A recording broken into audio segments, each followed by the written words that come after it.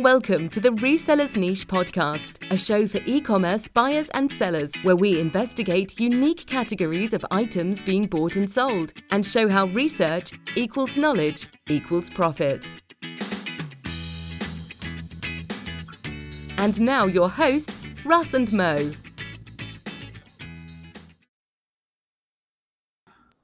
We are live.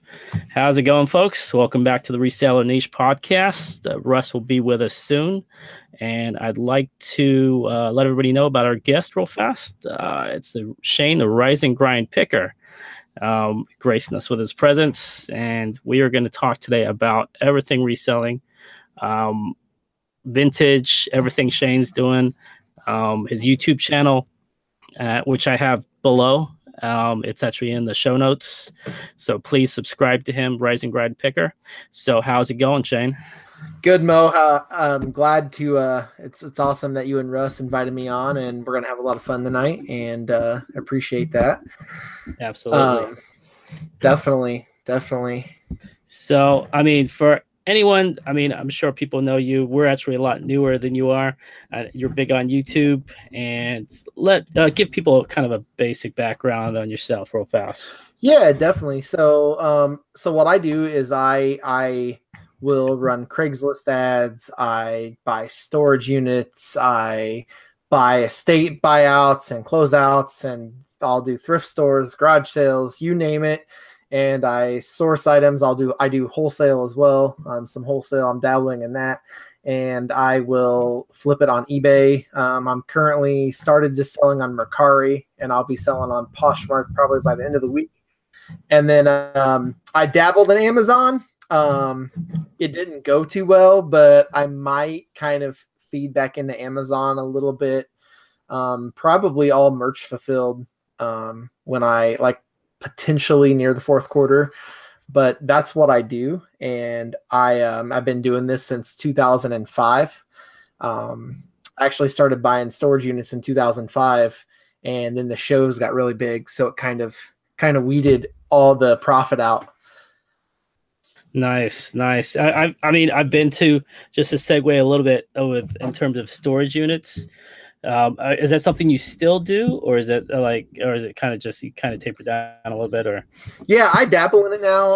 I'll still do storage units. I'll buy them online. There's a website. It's called storagetreasures.com. Yeah, and you can bid on them online. Occasionally, I will go to a storage auction. I am still on the mailing list of most of the storage facilities around my area, and then also, what's awesome is I actually have know some guys that run their own storage facilities. So when someone doesn't pay, They will actually come to me and just sell it to me. So how does that work exactly? Because I know there's rules. I guess it's state by state, but how does it work when? I know there's set auctions, but when these guys, they own the place, how does that work when they do that? So really, on storagetreasures.com, what I've ran into is the thing about that is it's really confusing, but they are putting it up, but they can cancel it at any time. But if you buy it, you can't cancel. Okay. So I was actually bidding on 5 of them and winning on all 5 one day, and I had an hour left, and they canceled all 5. What? Because the buyer actually, or the seller actually resolved the debt with the tenant, so they had to cancel it. But see, when you go to a live storage auction, they don't have the benefit of canceling it. So once you buy it, it's yours. It's done. You put your own lock on it and go. The thing is, in Illinois, you have to have, auctioneers, if you take it to auction, they have to have an auctioneer's license. And they even have to go to auctioneer school in Illinois. Okay. And that's where I live, is Illinois. But if they own their own facility, they can choose to sell it and not take it to auction. And they can sell it for profit. Really? Yep. Really? That's interesting. I to be honest, I should know the rules in this because I'm in California. I've never actually purchased a storage unit. I've looked at a bunch. I've gone online and looked at a bunch. I just haven't. So that's something I need to do. But I mean, is that specifically for your county or state? Do you know, or is that? Oh, that's state. I mean, Okay. and most of these storage facility guys, a lot of them, they don't even do auctions at all. They'll just outright. Most of them will take it to auction because they want the most money for it. But there's some like really small storage unit, like the guys only, usually own just one facility, and it's like Okay. less than 50 units. Most of the smaller guys, they fly in under the radar enough where they can just outright, if they don't pay, they just send them papers that they're evicting them or whatever, and then they'll sell it. Okay. Okay. As long as they have it like in tight on the legal end, civilly, like you're all good for the most part. Okay. Because around here, it's mainly like public storage. I know what do you call Home Depot? Not Home Depot. U-Haul has their own, and those are the big. Yeah, those are the big ones. And there's other companies too.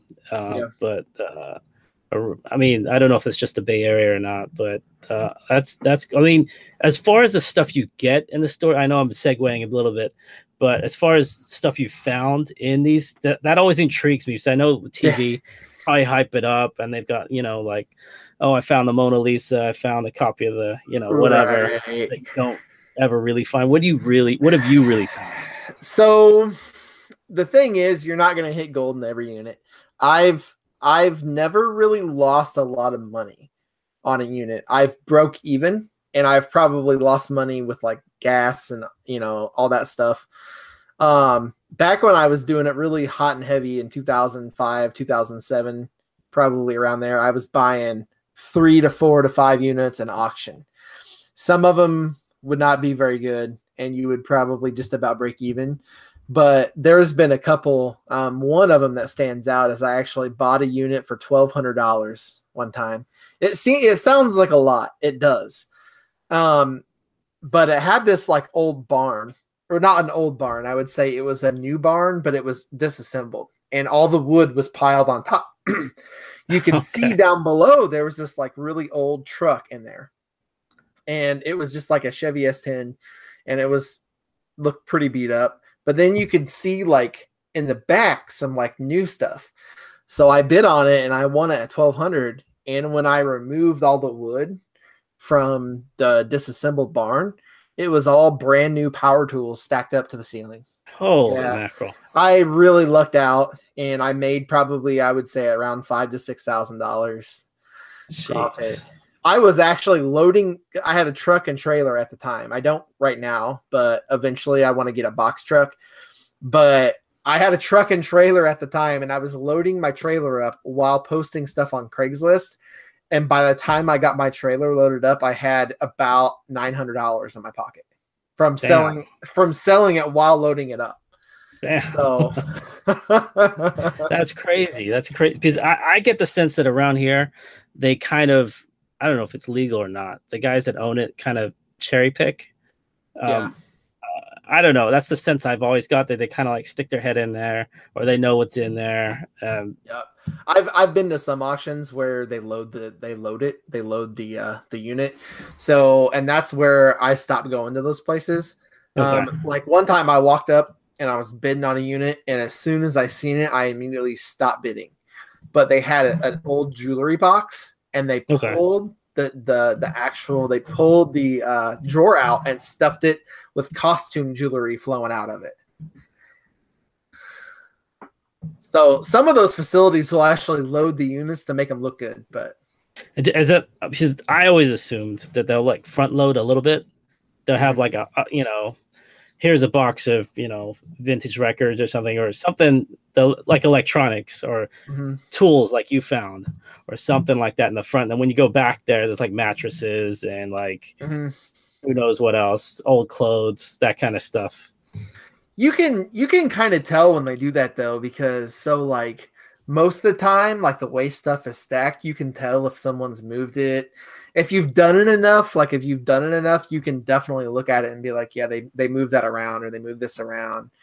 Usually the good stuff, the really good stuff, is going to be hidden. Like it's not even going to be right there in front. So nice. And then Russ has made it. How's it going, Russ? How are you? It's technically challenging, but we're making it. There you go. How are you doing? Usually I'm the one with the internet issues, but that's great, okay. Russ. Great, Russ. Thanks for having me on tonight. How are you? I'm good. Listen, I wanted to talk to you both at the beginning of the show, but so this is the one Mo's been cheating on me with. Huh? I go away for a while, Mo. You find another guy. What can I say? He's good people. He dropped off again. Again. That's okay. His internet connection is he's just back in town, so we might see that a lot. So Russ will be back with us in a second. Oh, there we go. He's already back, I think. But yeah, that'll take him a couple of seconds. Oh yeah, for sure. Yeah, because Russ actually has more knowledge about storage units than I do. He was in. Let me see. Where is he in? He was in Louisiana before, and now he's in Georgia now in the Savannah area. Hey Russ, we're just talking about storage units, and I don't know if you've got a chance to look at any in the Savannah area or where you are right now. How are they over there? We're looking into it. I tell you that the neatest thing that I've seen on storage units is they're all going to the online auction. Okay. Where you don't have to go there. So is that Shane? I watched your video on turning 500 into 10K. Yeah. Was that more of a wholesale or was that a storage unit? No. So that was a little bit, it was a unique situation. I actually got contacted by a YouTube subscriber. And they're like, hey, do you still live in this area in Illinois? And I said, yeah. And so what happened was they actually put me in touch with a real estate agent. She had sold this like $400,000 house and was having the walkthrough on like that Friday. And it was like Wednesday night. And she had the basement of this house all filled with bubble mailers, still brand new in a box. Wow. From the floor to the ceiling. And it was, I think it's probably, I haven't counted them all yet. I took a really quick inventory, and the first row, I have about 3.5 rows, and they're from the floor to the ceiling, and they just have a little tiny aisleway. I have to like really suck it in and like kind of scoot down. Like I counted 69 boxes or 68 in the first half of the first row. Wow. Wow, you're all set. I noticed you did something really smart though, and this is what I didn't do on my first like big buy like that, or I hit a hoarder house one time, and it taught us.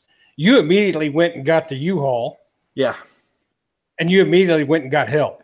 Yep. Man, that's brilliant because that's pro tips right there because. We tried to pick a hoarder house. It was just me and my brother-in-law. And by the end of the day, we said, we should have just told the guy we'll buy everything. Right. Yeah. And me. I would have been busting my ass in a Civic, trying to fit it all in there. Trying to shove it in, cram it in there. Yeah. And that's just like my knowledge from buying storage units, because I used to buy a ton of them back in like 2005, 2007. And so there you have to, most places like in Illinois give you 24 hours. That's it. Right. And so if you buy 4 units and you're like, oh crap, I can't fit it, you have to find something in 24 hours. So this was just right up my alley. Like I had about 48 hours or less to come up with a plan to move it all. And nice. I knew exactly what I needed to do. You know what I mean? Yeah, it's very smart, and it's that knowledge that makes it. Now you say you're in Illinois. Now I want you to look real close on that St. Louis Cardinals right there. Hey, I'm a huge Cardinals fan, so that's awesome. Okay, good. I was going to say we were going to have to end this conversation if you had a blue sea. No, I don't like the Cubs. No, I actually live about 2 hours from St. Louis, and we try to attend a couple Cardinals games once a year. Sometimes we don't make it, but we try. That's the area I grew up in. So yeah, so nice. My blood, I bleed Cardinal red. Hey, me too. Same here. Awesome. There you go. So I'm going to segue on here a little bit. Actually, last thing, how's it going in terms of selling some of that stuff? Are you getting a lot of people like hitting you up on Craigslist, or how's that working? So I haven't even posted them to Craigslist yet, to be honest with you. Okay.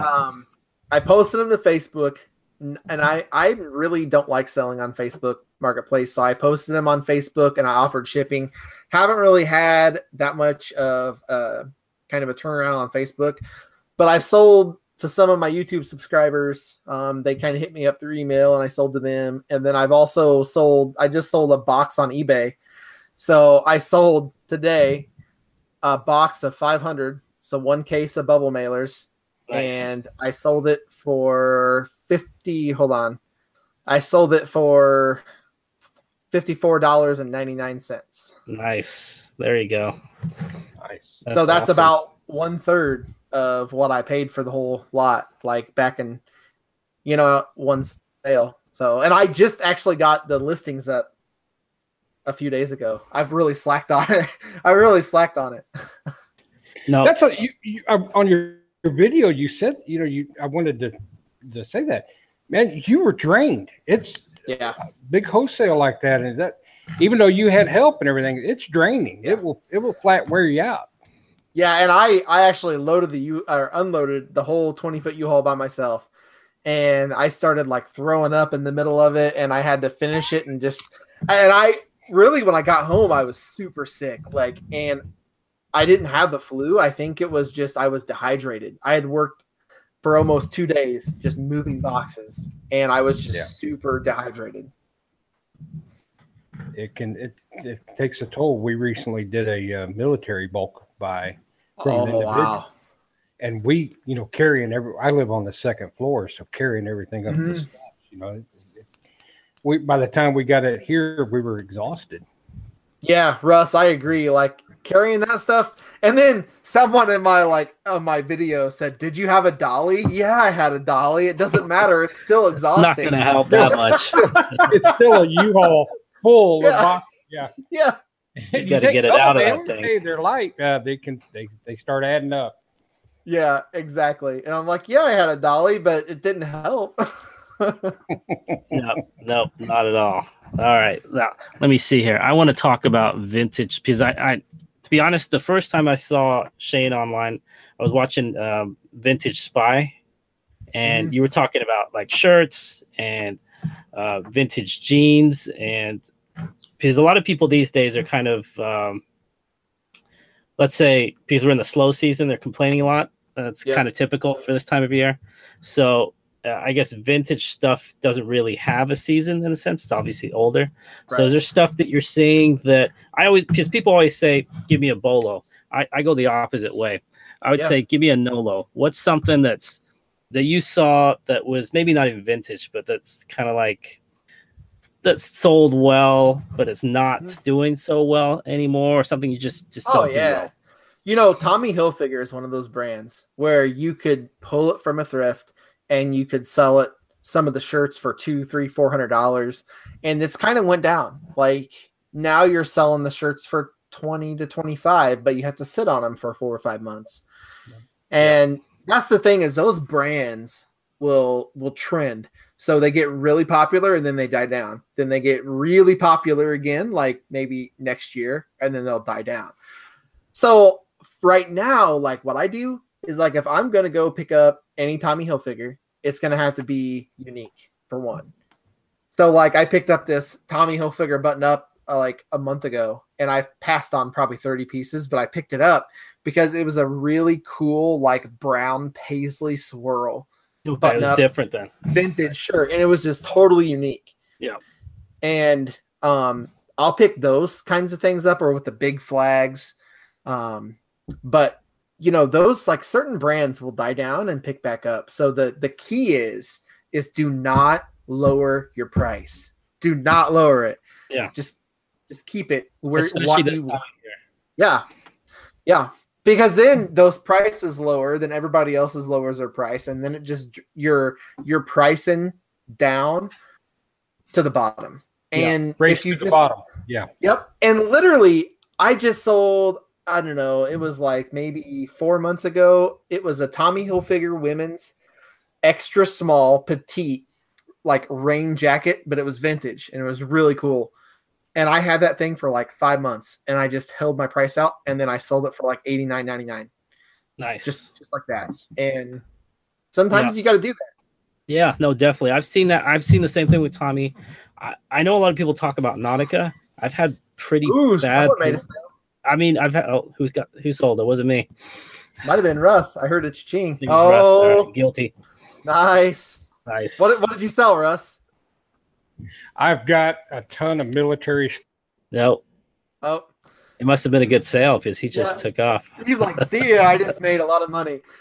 Nice. So what were you saying, Mo, with Tommy? Yeah, well, I've never had good luck with Nautica. I know a lot of people sell. I know you have like the big logos, I guess similar to Tommy, it's kind of that old, like a 20, 30-year-old brand.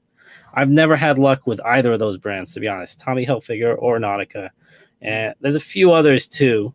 But for some reason, I'm always dragging my heels when I don't know how well you do with Nautica, but I don't actually find a lot of vintage Nautica. I find a lot of newer Nautica. Okay. And so my rule of thumb is if it's really bright and really, really cool, I'll pick it up.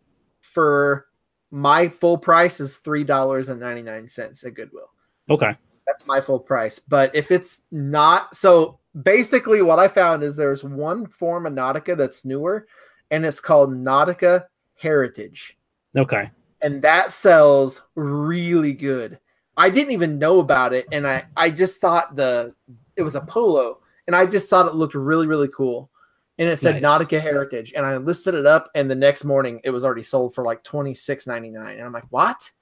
So I can see, no, you know what? Because with the way you're describing that and the other Tommy one you talked about, I kind of do that when I go through a thrift store. Before, I'll scan the aisles, and if something pops out to me, it doesn't matter what it is, I'll grab it and pick it up, look it up, and then I'll go through and I'll look at every tag. Because the way I think about it is, look how small your phone is. And then in your phone, that little eBay picture is going to be about this big. Yep. And if you've got like a beige, whatever it is, it's not going to stand out. But if you have a bright, like cross colors type, crazy patterns or whatever, big logo, then that's going to stand out more. Yeah. So I don't know much about fashion at all, to be honest. And really, like, if you want to talk about vintage and polo, the fastest sale I've ever had on like a shirt, like a hype beast type style 90s shirt, was I picked up a polo Ralph Lauren.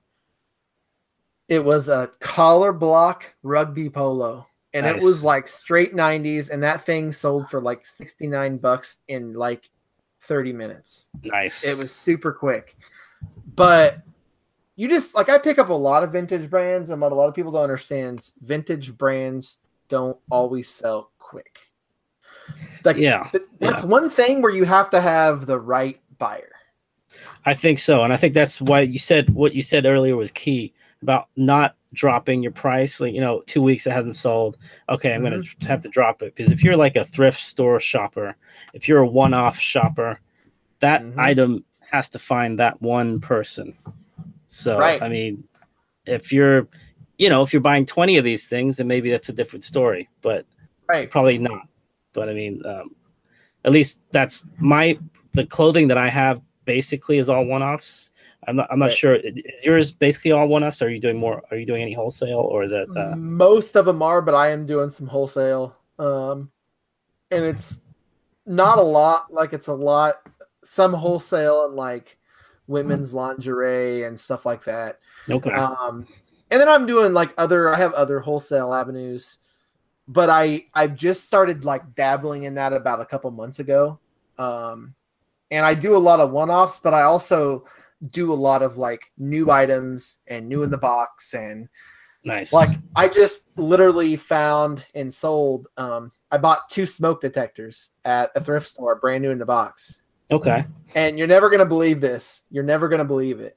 But I picked them up for $8 for both of them and sold them both to the same person for $319. Wow. Were they gold plated? No, they were not gold plated. They were a hard wire smoke detector, and they were contractor grade, but they were discontinued. Oh, so they were going like on Amazon for $144. And I flipped them for about $159 a piece on eBay. That's crazy. That's awesome. Right. Yeah. So I just I always try to expand in everything, because my kind of how I run my business is I want to sell whatever's profitable. And in order to make profits, you can't just sell vintage clothing. I found that out at the start because I wasn't selling that much. Yep. That's what happened to me about 2 years ago. I kind of went because when I came back to reselling, I was doing mainly clothing. Mm-hmm. And then this is probably 2-3 years ago. And then all of a sudden Q4 ended and then you're in the slow season and then clothing, obviously. And like I said, I'm not a big clothing. I don't buy whatever. My stuff is older. And then I had to diversify. So I kind of dropped away. So when I came back to clothing, I said, you know what? It can't be the only thing I do. Yeah. And I started out in hard goods on eBay, hard goods. I ran away from clothing because I was terrified of it. Yeah. I mean, you hear some horror stories and now, I mean, there's new horror stories out there now. I mean, especially new clothing with me, I'm still kind of not there. Women's clothing I don't touch. Children's clothing, I'm very specifically men's and mainly vintage. I'd say 75%. I do some new stuff, but not really, which is not good. I need to diversify more. But I mean, and I started selling women's clothing too. Like I just started selling women's clothing like last month, and that's made up like 50% of my sales. Nice. And are you doing that only on eBay or is that other places too? Right now, only on eBay. So I have one main account and I have a secondary smaller account. I only have some books listed on now, but I'm going to be listed on that account more. I'm just really what I'm trying to do is grow my first account, my main account. I have a premium store, so I'm trying to grow it to 1,000 listings continually or more. And then I started listing on Mercari, I think last week, and I'm trying that out. And so my goal is I'm going to be listing on, I'm going to pick like as many platforms as I can. Cause I think as a reseller, you need to have multiple platforms you're selling on. Definitely. But I'm going to not cross post or cross list anything. I'm going to source new items for every single platform and integrate it into the same inventory system. Okay. I mean, that makes sense. You're never going to have the issue where you sell one and then you have to scramble just in case you sell it again. Well, I'm not even afraid of that. I just like my vision is I want to grow, right? So in order to grow, if you're just cross posting stuff, you're just getting those items seen more. So you're not going to list anymore. You're going to sell more, which is good. But then you kind of hit a plateau, right? True. Right. Yeah. That's true. Actually, what I like about that idea is that what you're essentially doing is you're having one system for multiple businesses. Yeah. So you got eBay, but maybe on eBay you're selling shoes, and on Mercari maybe you're selling, vintage shirts or whatever it is. Right. But I mean, so I actually think that's a good way in terms because I'm really badly organized. Because I showed you my store, not good. But I mean, if you have that, at least it's kind of like an inventory system before you even started an inventory system because you've already divided it. So that's cool. So that's a good segue actually, because I know nothing about Mercari.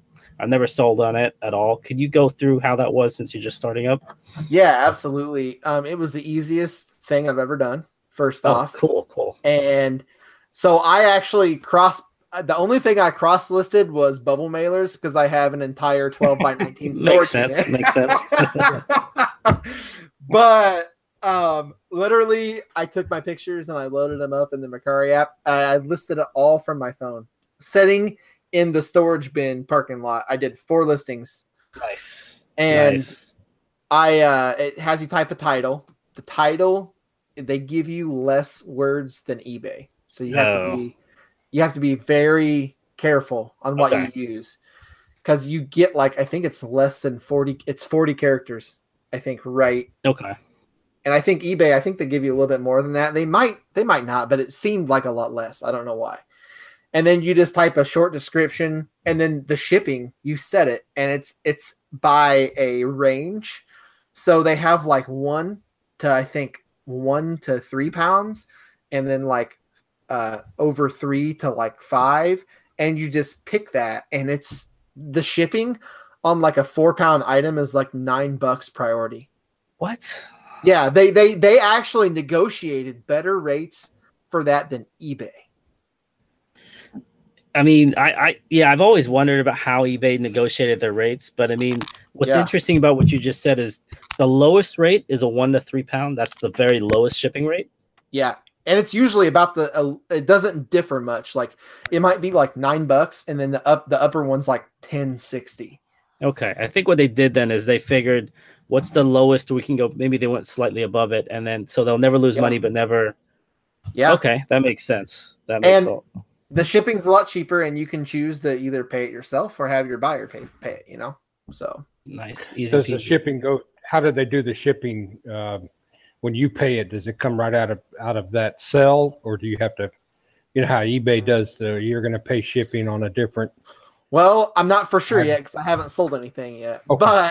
But I know they pay you out, so this is a little weird. It's a little different, but you have to have a minimum. I think it's like $20 or maybe $30, and then you just direct deposit it right to your bank account.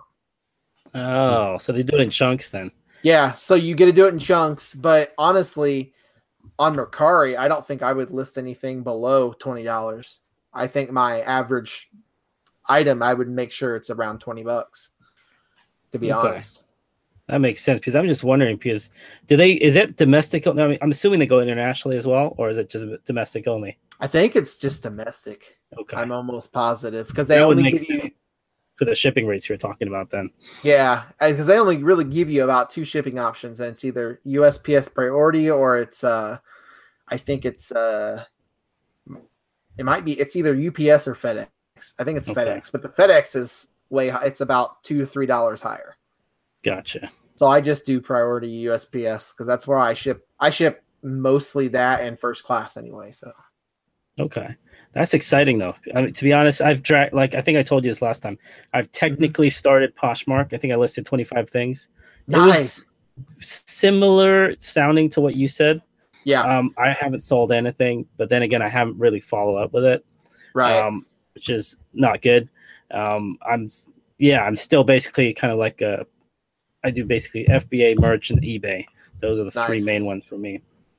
But then, nice. Okay. But then, since you're dividing up stuff, is eBay still like? Would you say Mercari is more for newer stuff then, or is it? I would say Mercari is really for just about anything. And I actually, when Mercari first came out, the sellers on there, oh man, they were not good. And you could source vintage concert T-shirts off there for like $5, nice. And I was flipping them on eBay for like 40 and 50. Jeez. All right, that's a perfect segue actually, because I know that you're big on vintage T-shirts. Yeah. So my thing is, obviously we all see a lot of T-shirts. Yeah. What's biggest giveaway, easiest takeaway in terms of telling what a fake T-shirt is? Or maybe not a fake T-shirt, one that's not vintage. Okay, so it's always going to be the tag. All right, the tag is the biggest thing, and I can tell you this: on Mercari, if you are going to source on there, be very careful, because people will have the shirts with the print on tags and they say they're vintage just because they have an old rock band. Not the case. Yeah.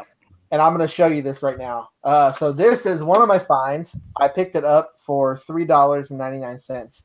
And this is a vintage I think it's a 94. Yeah, 1994 Metallica Ride the Lightning t-shirt. Nice. And it is true vintage. It is in 1994. I think it has a lot of issues. That's the beautiful thing about concert t-shirts, is if they have holes, you can still sell them because people like that. It gives it character. Yeah. So the tag for me is Giant, is not a lot of a brand that people hear about, but a lot of concert venues I know printed that, but the tag is here and it has, it's actual tag. And then obviously it's made in El Salvador. So when you look at it, you're like, oh, that might not be vintage. But then a lot of your concert t-shirts will have this little thing on the very bottom of the picture, and it'll give a date. And it's 1994 is the date. Nice. And now a lot of them will be printed on like Fruit of the Loom or Anvil, and you can tell like those old tags as soon as you look at it and it says made in the USA. Yeah. The kicker is usually if they're like 70s to early 80s, they're usually made or printed on like Fruit of the Loom, and they're 50-50. 50% polyester, 50% cotton. And those are the for a fact it's made in the USA. It's that I can just literally walk through the thrift store now and look at the tags and I'm like, nope, that's fake. That's awesome. Because you know what? It's funny you say the 50-50 because I picked up this is a concert t-shirt. It's like an old Boy Scouts t-shirt. It's orange, has that crew neck thing, but it says 50-50 on the tag though. Yep. I mean, they're not going for much, but I like the tag was the giveaway. It was a thick tag. Right. And it was kind of obviously why would you waste your money reproducing that tag? And that shirt's made in El Salvador. That's mid 90s.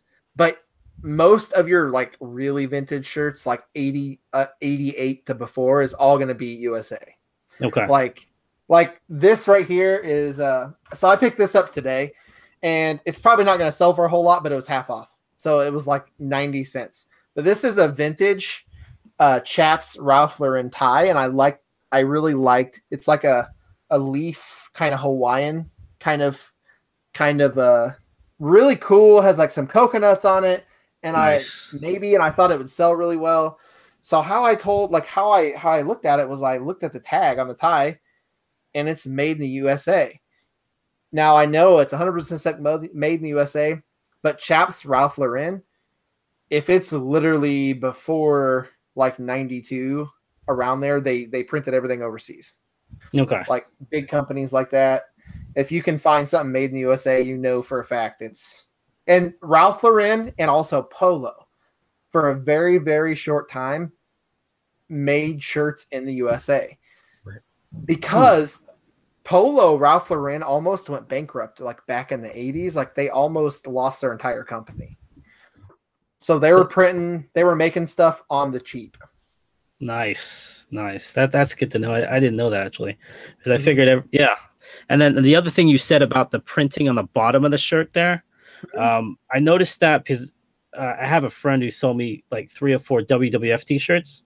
They're probably all 96 to 99, and it says it at the bottom, right at the bottom there, 1998, and then in little tiny little print.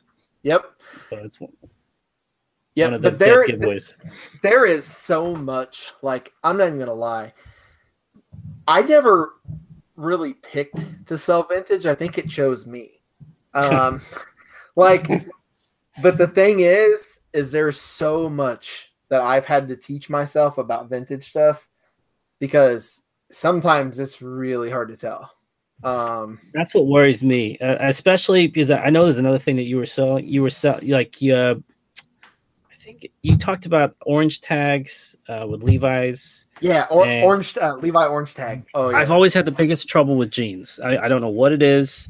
They freak me out in terms of listing them and everything like that. So, I mean, how do you tell if something's like an older, I guess, Levi's? I know they're super old, but I mean, like, say, 70s, 80s, 90s, somewhere in there. So all your like 70s and 80s Levi's, most of it's, again, going to be printed in the USA. But so the shirts, like the money is in the old Levi's shirts, and they're chambray shirts. Okay. And these things sell like hotcakes. And I found an old one at a thrift, the first one I ever found, like over the last summer, and it was an old chambray's Levi's shirt, and you could just tell because the writing was like kind of in cursive, and it had the orange tag right on the pocket. Yeah. And it was just a different, because chambray feels really, it looks like denim, but it's not.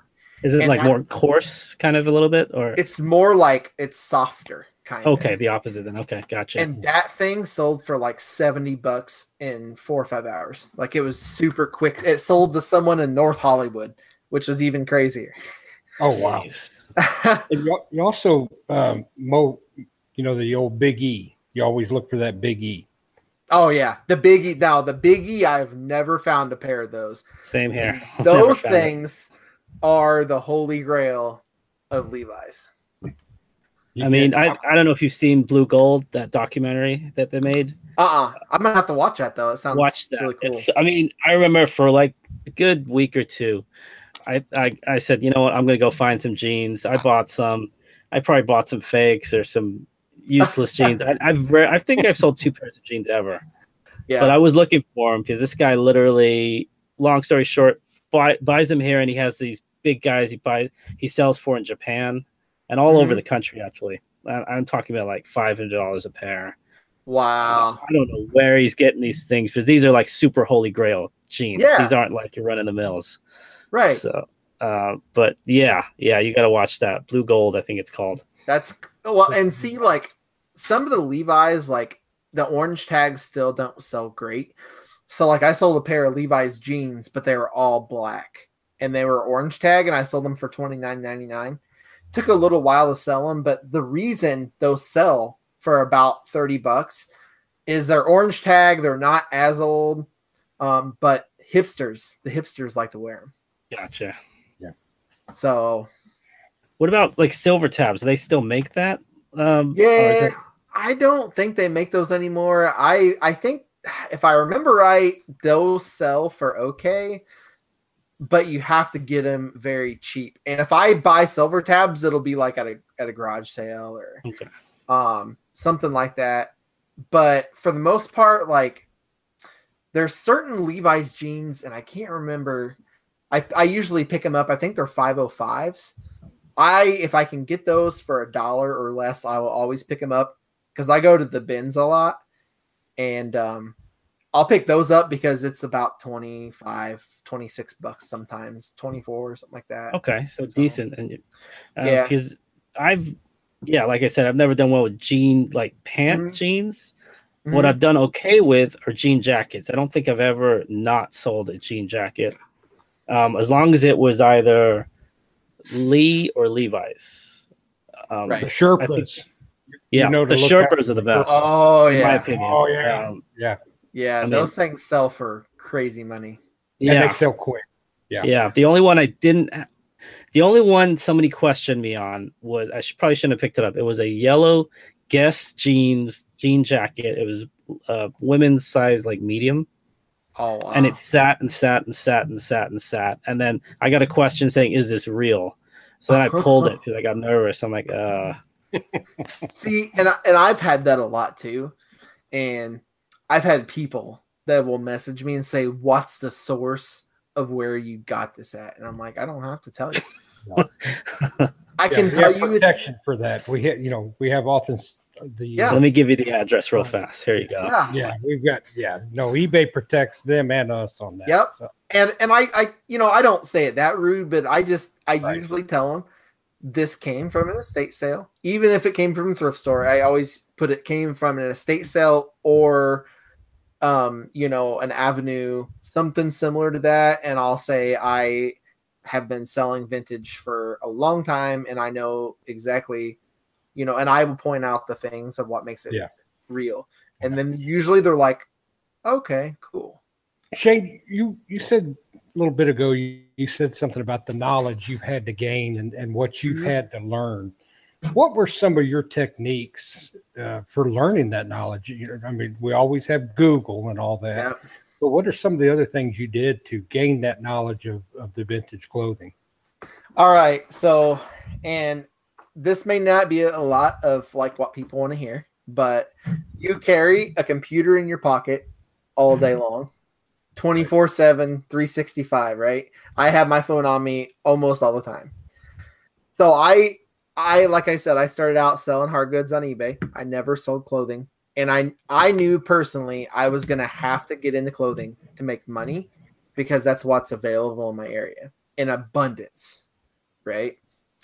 So, and I still do this to this day, okay? I will go to a new area in the thrift store every time I go, and I will research as much as I can on my phone, on eBay. Mm-hmm. And I learned those new items. So I research and I pick a brand and research. And that's literally what I did with vintage stuff is I just researched, but I also would sit at home. And if I was like watching a movie with my wife and kids, I would just get my laptop out and I would just type in eBay and go to completed, and I would just type in vintage and and I would just scroll through the listings and look at them. And I did this for months and months, Nice. just looking at vintage clothing on eBay. And then I started just finding it, and I'm like, wow, I just found that. Oh my gosh, I just found that. And it's a brush, like when you find it, but that's what you have to do is if you want to get into vintage clothing, you literally just go to the clothing rack and look for something that looks old and stands out, and then you just research it. Our theme of our podcast is always research equals knowledge equals profits. Yep. And that's it right there. You have to put the time in for the research. Exactly. And even if like you're sitting at home, like, and your family's watching a movie, get your laptop out. Okay, go to eBay. And then type in the most ridiculous things that you want to look up. Like just hit completed listings and type in like crazy vintage shirt or like just really ridiculous things. And then you can also get brands and pull brands from that. And then you could write down like Tommy Hilfiger, Paisley, or, collar block polo shirts or collar block shirts. And then you just kind of just snowball off of that, and you just start gaining all this knowledge about it. No, I mean it's as simple and as difficult in the same line as that. But I mean, like for example, we all live in different parts of the country, and you doing that in Illinois, and then I'm doing this at home. Russ is doing that in his area. Mm-hmm. You don't know, for example, Goodwills, because everyone talks about, the prices are bad in their area. They're not. You don't know what they're going to get in terms of surplus stuff they get, like the Rosses, Right. Marshalls, Goodwills. So you may be getting something in your part of the country nobody else has, nobody else Right. knows about, nobody else can get that discounted price. And you could be looking at a product maybe that's only discounted in your city, in your county, not anywhere else. So And take advantage. I've even made decent money off Ross. Like I don't tend to go to Ross a lot, but like I found one good product. It was an Omni Shade. It was an Omni Shade Columbia fishing like button up, and it was $11. And I bought like 3 of them and sold them all for like 41 for 46, one for 42, one for like 45. And that was about what they were going for, 40 and up. So that's awesome, because I mean, I know, because just living in California, we get a lot of stuff. Obviously, the easiest one to think about is like sporting teams. Your area, you're going to have your sporting teams, your colleges, regardless. Right.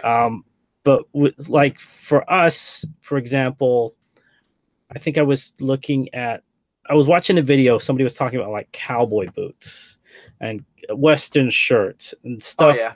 And we don't get that much of that here. Maybe some of the shirts, but not really. We don't really have like boots, definitely not hats or anything like that in this area at all. If we do, they'll be super high price. So I just wonder, like, if you were in the South, in Texas, in a place where you would see an abundance of cowboy related stuff, what does that go for? Is it less? That's just as an example. Yeah. Well, and for me, like in Illinois, there's tons of Western shirts and cowboy boots. Okay. Every thrift I walk into, there's racks of Western shirts, because I'm in a unique part of Illinois, and I live in the middle of the state. So I live 2 hours from Indianapolis, 2 hours from St. Louis, 2 hours from Chicago. I live 40 minutes from Peoria, 40 minutes from Springfield, 20 minutes from Champaign, 20 minutes from Bloomington. So this is why your airport is the busiest in the country, man. Yep. Yep. And that's why I live in like 2 hours of almost every major city in the Midwest. Nice. Nice. So do you see that, like, when you go do you go to, like, because I know a lot of people talk about, like, they go to auctions and they're different in different areas. I don't know if you've gone to like physical auctions as well. Yep. And do you see like differences when you go to those? Because the ones I see around here are kind of, let's say, hoity-toity, or the opposite. They're like literally out of a storage unit where they just kind of store the stuff, nothing in between. Yeah, some of my auctions are like, there's some I know that I try to stay away from unless I just randomly go if I'm bored because I know that the prices are going to be so high I can't touch anything to resell. So I'll just occasionally go, and then there's those auction houses where I go with a wad of cash because I know I'm going to spend it. And there was this one auction house about 30 minutes from me, and I try to go. I've only went like once this year, but they sell tons of new in the box stuff, like cookware sets, and depending on the day and who's there, because it's all about who is there. Yeah, you know what I mean. Like there's this one guy that recognized me off YouTube, and he sells on Amazon, and he buys up everything. He merch fulfills everything. And he has like 3 storage sheds at his house that he's filled up, and I can't outbid him. He outbids me every single time. But if he's not there, I can get stuff for super cheap. Yeah, I mean, I kind of with you in the sense that the ones I've been to, because I do a lot of pickups from auction houses on the shipping side, not so much buying, but I see these, and because I've literally been to these places where they're selling stuff that are in the tens of something I wouldn't be able to bid on, tens of thousands, right? And they've got like the big screen, they've got a line of people on the phones, and they've got like people stand like I don't know what they're called, but people on the phone talking to somebody, some bigwig on the other side of the country. That's so crazy. No, I have never been to an auction like that because usually my auctioneers all wear cowboy hats and cowboy boots, and I want to go to one of those. It's super like farm auction type, like it's really really cool. Now, farm auctions are the best to me. Yeah, man, you just don't know what you're going to run into. No, there's this one auction that it only happens twice a year, and it's all outdoors on wagons, and it's just all day long.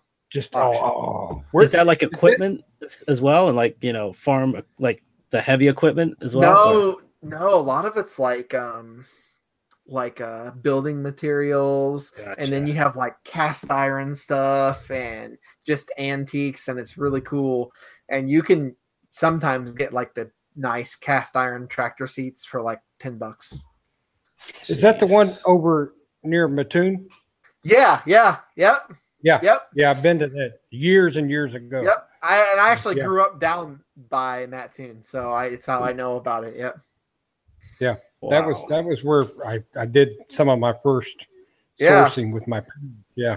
That's an awesome auction. I mean, it's just great. It's fun, and I mean, that's not cheap stuff too that you're describing there. And then you can pick it up for next to nothing, you're saying? I mean, well, and that's more south of me, and the farther you go south, the bigger your bankroll gets and the farther it goes.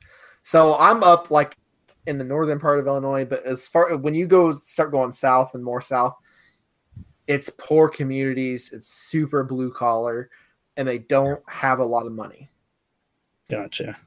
And so it's massive farm community. Yep. I mean, that's what they did. Everybody was a farmer down there. Yep. Yeah. So the stuff you're looking everything. Yeah. Farmers save every piece of equipment. Yeah. Every bolt, every nut, everything.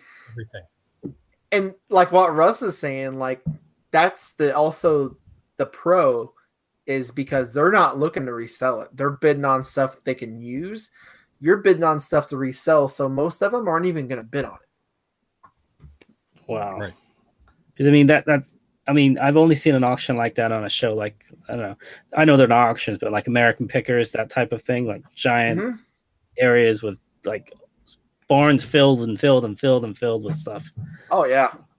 Jeez. Mo, you would be amazed. Like it's like acres and acres of wagons just with stuff on them. That would be awesome. And it's quick too. I mean, they roll through, and if you're talking to a buddy, you may miss something you've been looking at. I mean, you got to be on point. Well, and I think that one they run like 3 or 4 auction rings at once. Yeah. Yeah. It's really quick. Jeez. So if my wife goes with me, I have her stand over here, and I'm like bid on anything that goes that's really cheap. Like I give her a price, and she'll go there, and then I'll go to one, and it's quick. Yeah. The only thing I went that's similar to that, I went to a car auction, and those go fast, and obviously those are outdoors, so you can test them out. And I thought, okay, I'm going to try bidding. I was like 22. I'm like, all right, let's get a cheap Porsche. Like, yeah, right. I mean, that's not gonna work with the $600 I have in my pocket. So no. But you know what? I can take any day of the week, Monday through Sunday, and I can go to an auction anytime I want. That's awesome. Living in the Midwest, that's what you got. I can go to Indiana, I could get to an auction every night of the week if I really wanted to.